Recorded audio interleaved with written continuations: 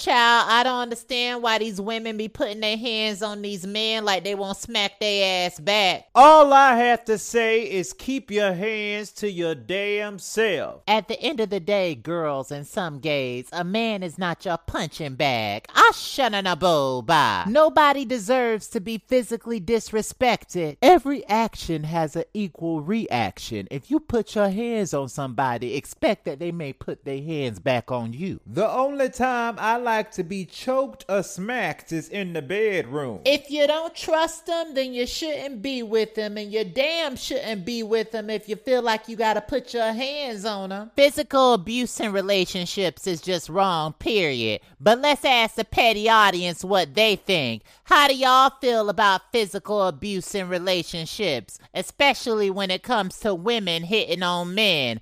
Comment below.